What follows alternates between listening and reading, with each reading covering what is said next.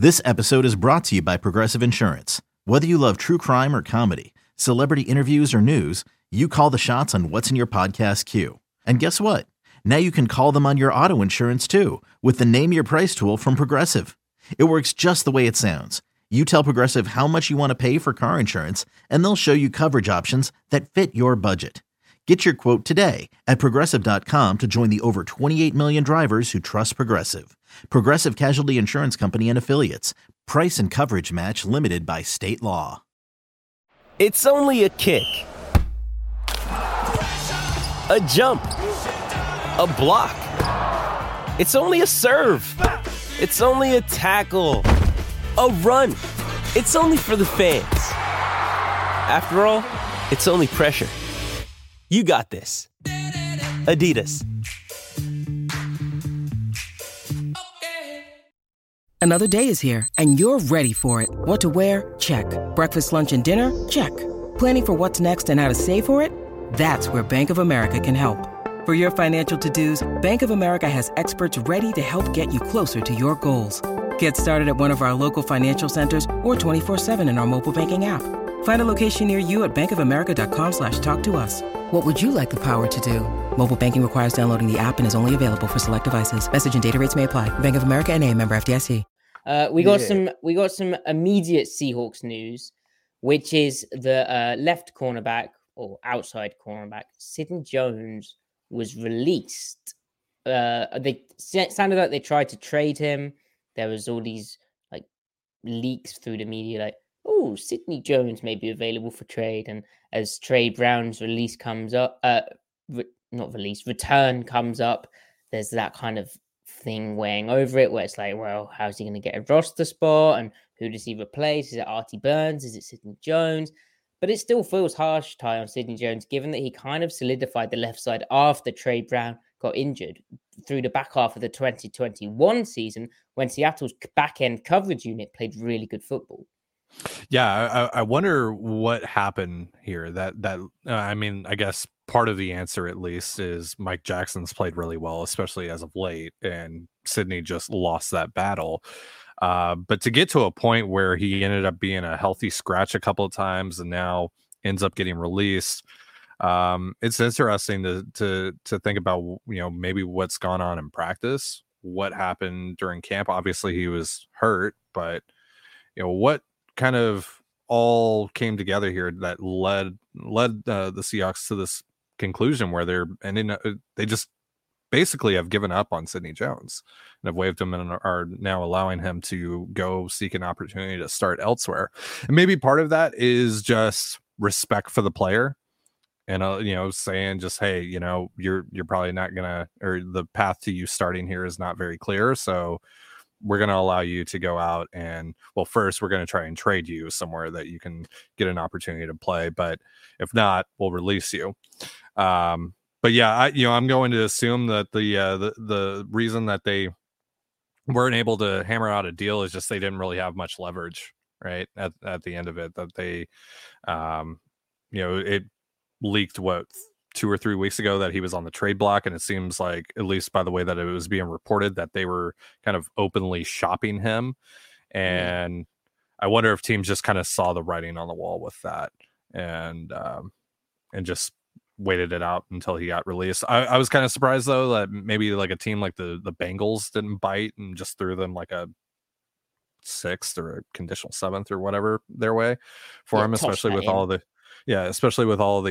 injuries that they've had with Chidobe Awuzie getting hurt most recently. At the end of the day, I wish the best for Sidney. I hope that he gets an opportunity to play and gets in a situation where he can get back on track here because we saw some good stuff out of him towards the end of last year, and so there's at least a decent cornerback there. Yeah. So what goes into that good stuff? Well, they were playing quite a bit of middle field closed coverage. Middle field open coverage. So essentially, he'd always have a safety helping over the top or to his over the top if it was cover 2, or inside but over the top if it was cover 4, right? And that is still difficult, but it is less difficult, if you can be that simplistic, than you cover threes, you cover ones where you're more on an island out there and you only have help in the deep post when it comes to deep coverage, the deep middle third. So there's that going on. Then there's also the fact that this year they've transitioned to more kind of man-like cover three, where it's like Saban's Rip Liz. So it's asking a bit more of the cornerback. And rather than Seattle's old cover three, like this cornerback's basically playing more man-like on pretty much every snap. Whereas there's a bit more zone baked into Seattle in previous years. There's also, I think, but more than that, you know, he was earning 1.6% of Seattle's cap this year, whereas R.T. Burns is earning 0.9%. Burns obviously is more familiar with the system. Jones, you know, he'll got up to speed a bit, but he did have some issues learning the system last year. He was a bit slow getting up to speed, as Griffin has pointed out in the past. And then, you know, there's the cap number. And then if you're viewing him as the fourth string cornerback, right, well, then contribute on special teams. But he didn't really contribute on special teams. Maybe that was to try and keep him healthy to go out and, you know, get a deal somewhere else, get traded somewhere else. But he just didn't. Whereas like Xavier Coleman comes in off the practice squad. He's flying downfield. He's almost hitting 23 miles per hour on kickoff coverage, according to Next Gen Stats. So there's that at play as well. And then you think about Trey Brown coming back, Ty. Trey Brown can contribute on special teams. With threats to our nation waiting around every corner, adaptability is more important than ever. When conditions change without notice, quick strategic thinking is crucial. And with obstacles consistently impending, determination is essential in overcoming them. It's this willingness, decisiveness, and resilience that sets Marines apart. With our fighting spirit, we don't just fight battles, we win them. Marines are the constant our nation counts on to fight the unknown. And through adaptable problem solving, we do just that. Learn more at Marines.com. Yeah, so I also kind of wonder if, because Sidney was concussed, right? He was concussed at one point. He did have a concussion, and it was he's had a history of he's had previous concussions that have been, you know, reported, and he's missed time with. And this concussion, it took him. They were very careful with it, which is good, but also it took him a while, I think, to get back up to speed, just to recover from the concussion, right? Yeah, and so I kind of wonder if that also played into a part, or it played into the decision to not have him play special teams, because maybe you don't want to throw a guy out there that's coming off of a concussion, or want to try to avoid that if possible, just because of the violence of playing special teams. But yeah, you know, so at the end of the day, I just, you know, I hope for the best for him. I hope that he's able to find a decent landing spot here to kind of recuperate some value before he hits the open market again in March, because, like, you know, he's kind of finding himself in a weird spot right now where he did put some good stuff on tape last year, but hasn't really played this year. He's been dealing with some injuries, and if he doesn't really get much of a chance to play, he's going to be one of those guys that ends up like not signing until, you know, late in the process, and not really signing for anything that is going to guarantee him anything. So it's kind of crazy, because at the start of this year he signed like a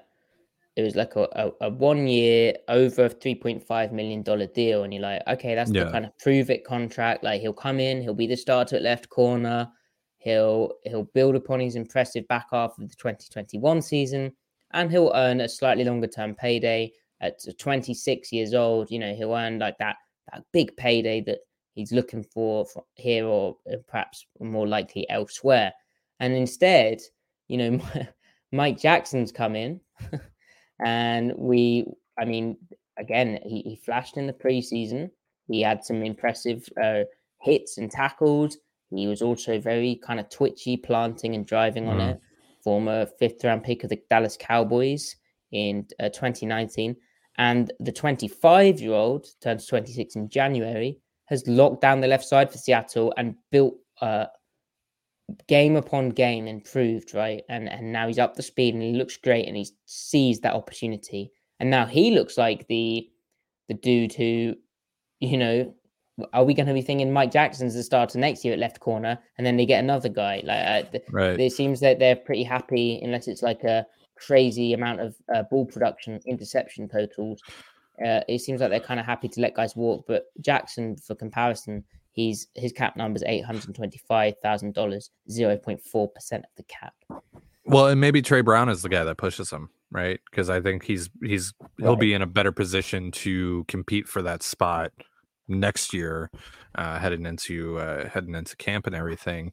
Because right now, patella tendon. We've talked about this on the last few of these roundups that we've done. Just about Brown's situation, that it's a difficult injury to come from. A lot of guys are just not the same player when they come back from it, so you want to take time with that. But I think, that sets up an interesting battle there between Brown and Jackson, and maybe they throw someone else into that competition as well. Yeah, and I'm very interested to see how soon they make that competition happen, because I expect Brown. They'll work him in on special teams first. Carroll mentioned on Monday how the trainers are sort of managing his reps. He'd practiced with the team last week, but at full speed, but a limited amount of reps, probably a very small amount. And they've slowly increased that load and see if he can handle it. And then he'll be thrown in. So probably not this week, but next week we might see him on special teams. Hopefully everything goes well there, which is super exciting. And then, like you say, it's obvious that he'll, next season, right, he'd be competing with Jackson if Jackson does resign with the Seahawks, which why wouldn't you, right? Yeah. They gave you the op. It's the first place you've landed and worked things out. But do we see the competition sooner? So something to keep track of, something that is undoubtedly good, but another explanation for why Jones was released. Yeah. So I was trying to see if there's maybe a situation where he's an RFA. So yeah, he's like all but locked in to come back. There you go. Yeah.